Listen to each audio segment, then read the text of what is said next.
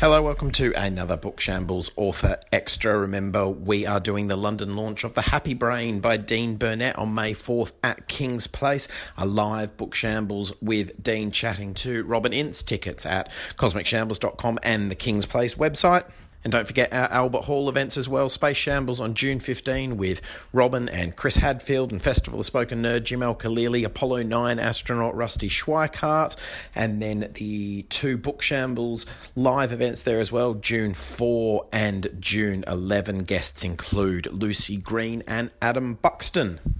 And as always, thanks to our Patreon supporters. If you'd like to become one of them and get amongst all the great rewards that are available, exclusive bonus episodes, extended episodes, book bags, all that sort of stuff, it's patreon.com/bookshambles. And now on to today's episode.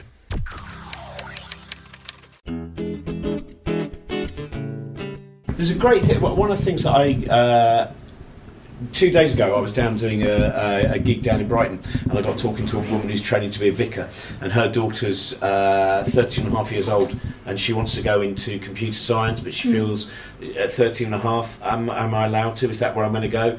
And her mum got a book. Oh, and that's that's it works. Oh, how lovely. Oh, that's really nice. I think it's a really, that's, so can I get a bit of background first of all? So your description at the back of the book is that you spend a lot of the time creating monsters that destroy various different things in movies.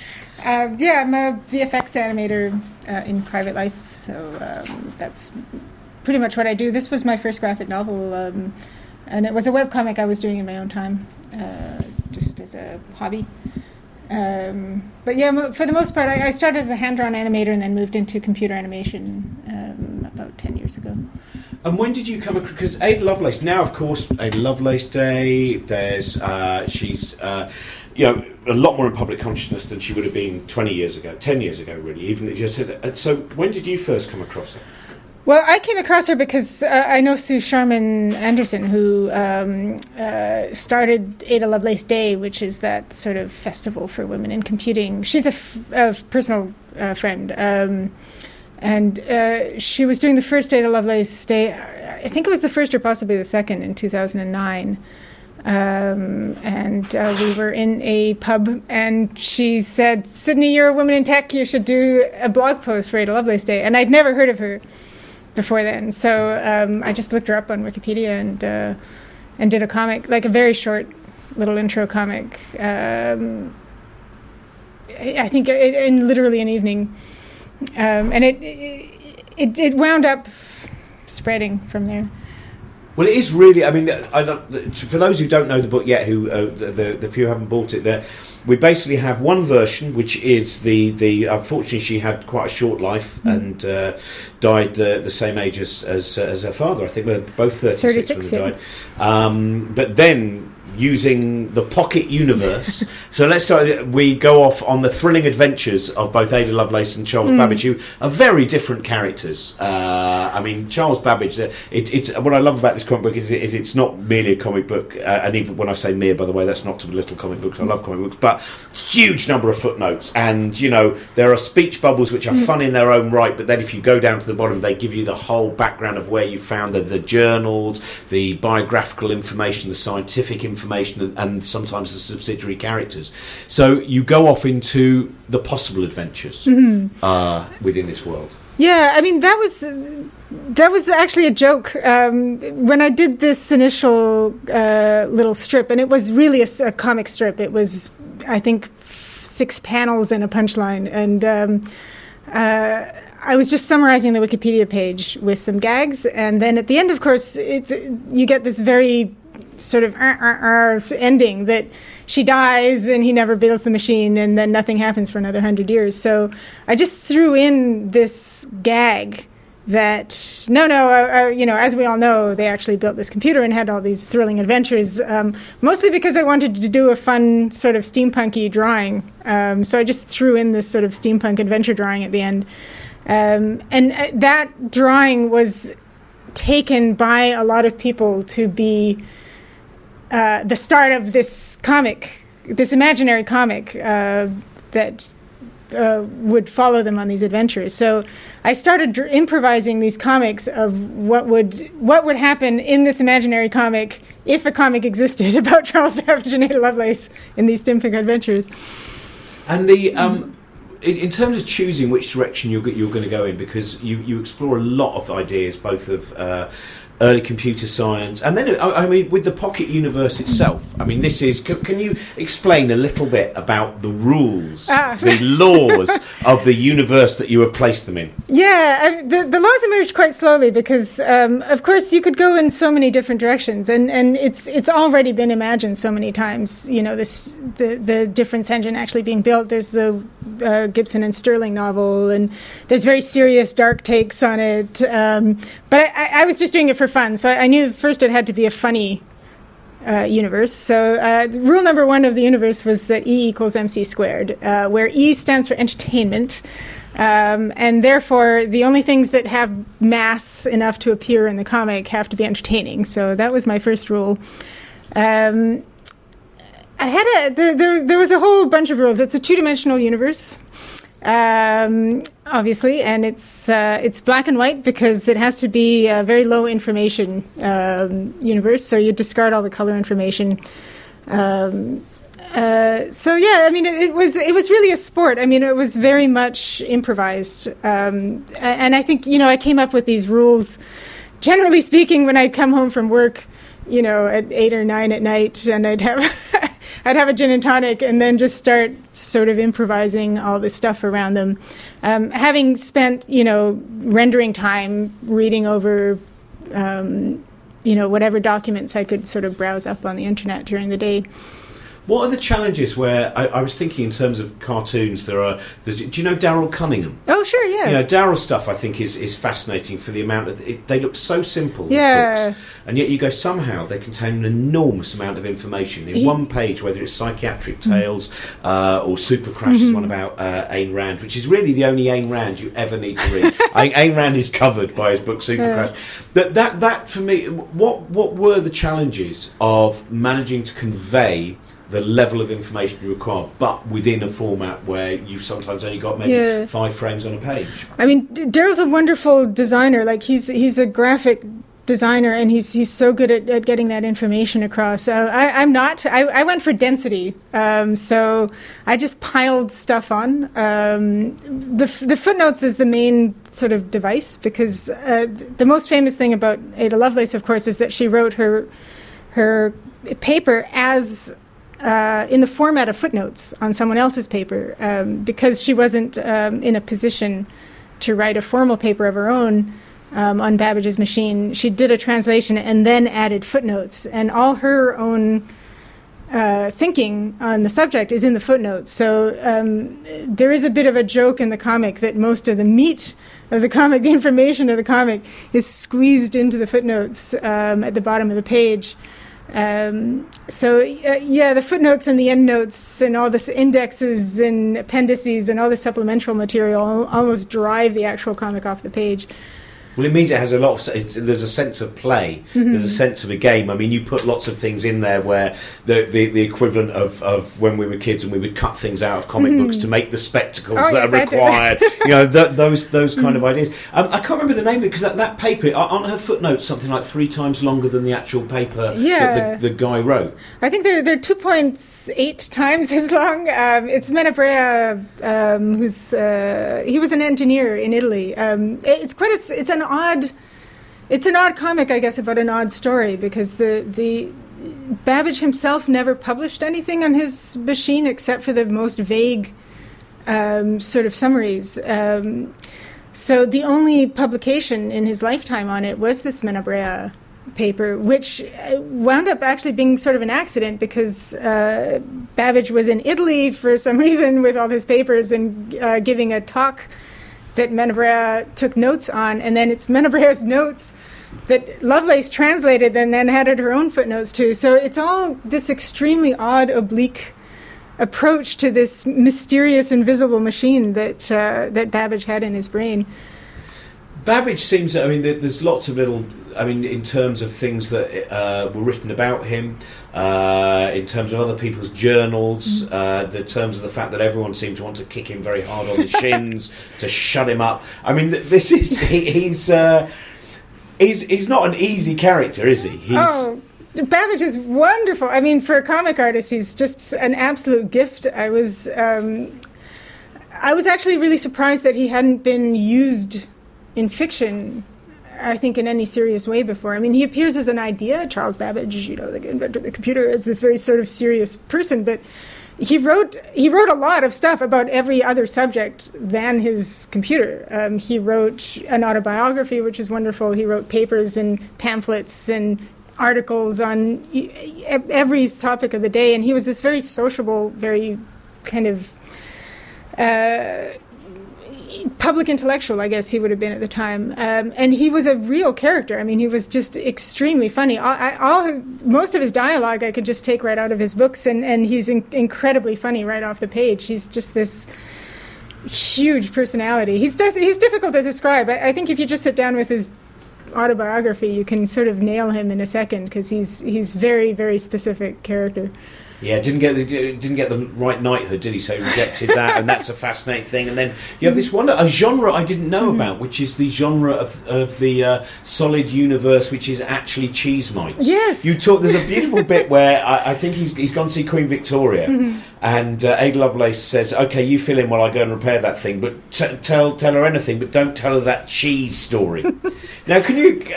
It's such a fascinating thing. This. Well, and I think the cheese story to me is so much the essence of how the comic came to be, because you just come across it in his autobiography, which is more of his autobiography is all these sort of his dinner party anecdotes. I mean, you can tell this is stories that he's told over and over. And there's this entire chapter, which is this extremely convoluted science fiction mystery where we're in this odd universe with all these strange rules, and then at the end it turns out that the universe is a piece of cheese and it's inhabited by cheese mites. So I originally put the gag up in the webcomic just because I could picture him telling this insane story and hitting this crazy punchline and everyone in the room being like, okay. And then someone in the comments who was, I get a lot of kind of computer scientists and Victorian scholars and all this sort of eclectic crowd that kind of gathers around this subject. Someone actually said, "Oh no, this is this very famous genre, this cheese mite thing." And Arthur Conan Doyle had written this poem about the cheese mite universe, and it was this common trope. The cheese mites, because back in the day, most cheese had these little insects sort of crawling around, so they were used all the time as this sort of exemplar. And I think it was. The cheese mite thing is so much what the comic is about, which is the Victorian world of all these sort of intellectuals in math. Before you had the two cultures thing, the break between the humanities and sciences. And all these people would meet, everyone knew each other, writers and scientists, would meet in the same room and chat and have these very common touchstones. And the comic wound up being this sort of common touchstone as well around Victoriana and around computer scientists' love of Babbage. Babbage and Lovelace are both such beloved figures, I think. Even vague as they were maybe in people's imaginations, they were these saints, secular saints, I guess, to a lot of CS people. So and then you could bring in all the Victorianists, and literary people, and then comics people, and so on. I mean, I was just, I guess, a medium for this sort of stuff to coalesce on the internet. The real life of the comic, I think, was on the internet, and then the book is a solidification. I guess the cheese version of the milk of the webcomic. Well, I presume the whole cheese thing comes out of basically the more people have microscopes in it. Because I remember my dad saying that my granddad, who did some preaching and things like that, but with cheese, he had a little microscope and he'd have a look at the blue cheese and he'd go, "It's not crawling enough yet." Yeah. So there must have been a whole. This is. Oh yeah, and well, there was also a thing. There's so many. I have about 35 potential comic stories, around this stuff. But there was actually Cross, and Andrew Cross, I think was his name, a scientist who claimed to have invented life through electricity in the 1830s, I think it was. And then it turns out that actually he'd just contaminated his experiment with some cheese, so it was just these cheese mites. But Lovelace knew him quite well, so and so did Babbage, of course. So it's this nice little kind of potential life creation micro universe, a pocket universe inside the pocket universe, maybe. Nice. I want to get a microscope and I want to get some cheese now. The starting point of the story, I think, is there's a real beauty in and horror as well in the fear of, because Ada Lovelace never knew Lord Byron, did she? Her father, but it seems that the drive towards mathematics all came from, as you explained, the fear of poetry. So she was placed in an environment where poetry must be kept away from her, and maths was presumed to be, I mean, almost as if it was something that was passionless. Yeah. It's such an odd story. I mean, it's so... I think the original impulse was just from seeing that line on the Wikipedia page that this very famous thing that her mother trained her in mathematics to keep her away from poetry. And it's in a lot of the letters, and even Byron himself, Lord Byron, had said he hopes that she does not become poetical, because he knows the disadvantages of this temperament, of the poetical temperament. I think it was a very Victorian mindset, I think, this, or I guess pre-Victorian, late Georgian, that there was the romanticism of poetry and the passions that inevitably led to madness, and then there was this new world, the rational world, the industrial world, which was going to kind of take over. But the idea of temperament, of people's inherited temperament, was very powerful, especially with Lady Byron, who was obsessed with inheritance. And the poetical science, that moment where the revelation comes, where she goes, poetical science? Yeah. We thought it could just be a dull thing of numbers, but it turns out numbers are fascinating and beautiful too. It's wonderful, and we're actually not sure if she sent that letter. It's a fragment in Lovelace's papers that she says, you deny me poetry, but can you give me poetical science? And I think Lovelace herself was looking for a way to fuse these two kind of volcanic roots of herself. Who have been your inspiration in terms of comic books? Because I think they do work incredibly well for getting ideas across. And who were the people that when you were growing up, what was your first experience of comic books? Oh, we had Mad Magazine was a really big one. I think I inherited this giant box of Mad Magazine. So we had Sergio Aragonis and the density of Mad. They had the fake advertisements and the parodies and this and that. I guess Mad Magazine was probably the real thing I was aiming at. I really love old comics, like the old black and white, like really old 1930s and 40s. So Milt Caniff and people like that visually. But I think it was largely Mad Magazine. I was kept going back and poring over old Mads to see how they got so much stuff in a single issue, because it's just absolutely densely packed with a bit of prose, a bit of comics, and it's all very episodic.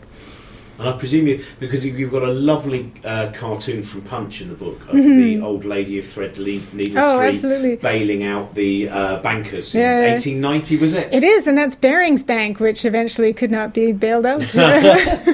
So that's another beautiful. I presume you have quite a collection of these bits, which sometimes social history is told best in what may well be considered at the time to have been almost low culture. Yeah, I mean, you can pick up a collected Punch for next to nothing on eBay. So I bought all these Punch editions. So I've got shelves full of old Punch and Illustrated London News, and that Victoriana.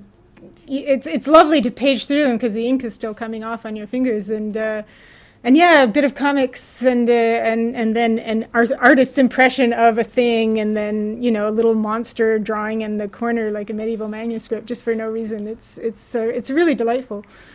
Are you going to do another? Have you got, or maybe you're doing already? Have you got another project I do. Are you allowed to mention it yet, or will that curse it? It would probably curse it. I'm working on more computer comics, but very slowly. I have a day job still, which is quite time consuming, so it's difficult to find the time for comics.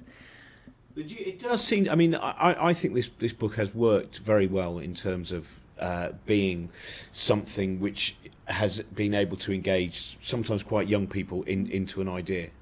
And do you feel, even when you were once you started to get the feedback when you were increasing the number of cartoons on the internet, and you were getting the feedback from whether it's historians, computer scientists, or people who were just aspiring towards it, did you get a sense that this has its purpose? There's a real purpose to it now. I found I had to fight against that impulse, because as soon as it became sort of worthy and educational, it started to die, and I could feel it sort of collapse as soon as I was trying to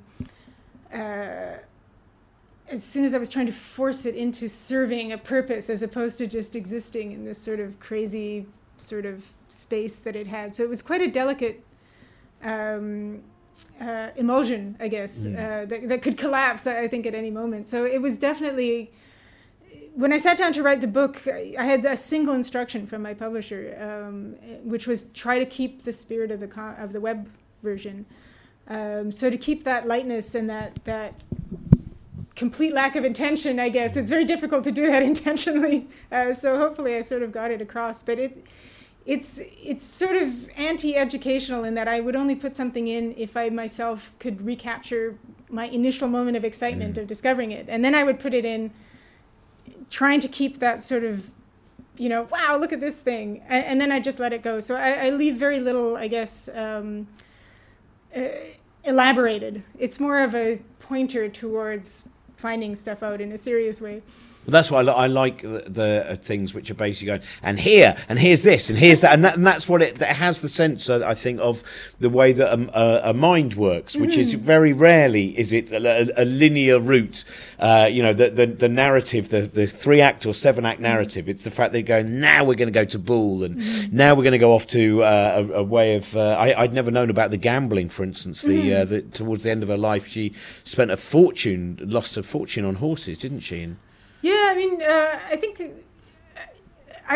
to be honest, to be absolutely honest, on Lovelace's personal life, I tend to sort of glide over it, partly because it's quite awkward. I think she had some mental illness issues. The whole poetical thing that Byron was talking about, I'm fairly sure was this bipolar disorder that...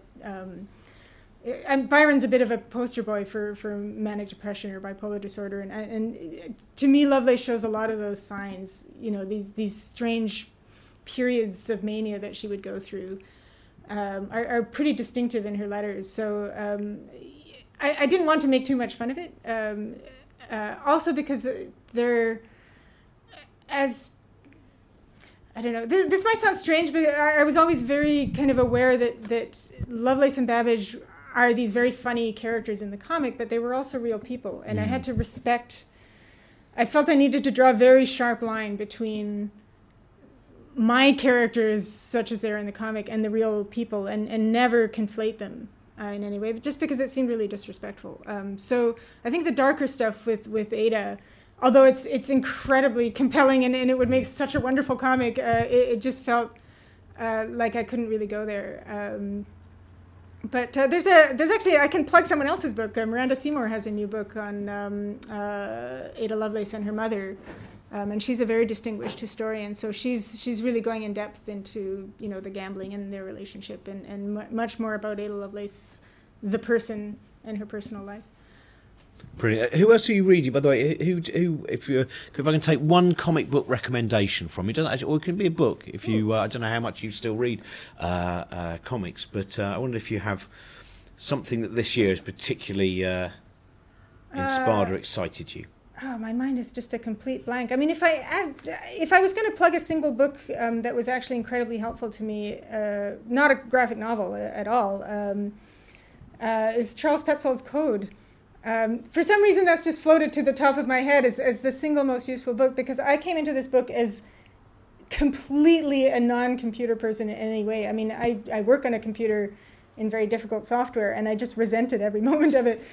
So as soon as it became clear that I was writing actually a fairly technical comic about computers, I felt I had to sit down and learn about them. And I found code so friendly and also so specific and so beautifully constructed.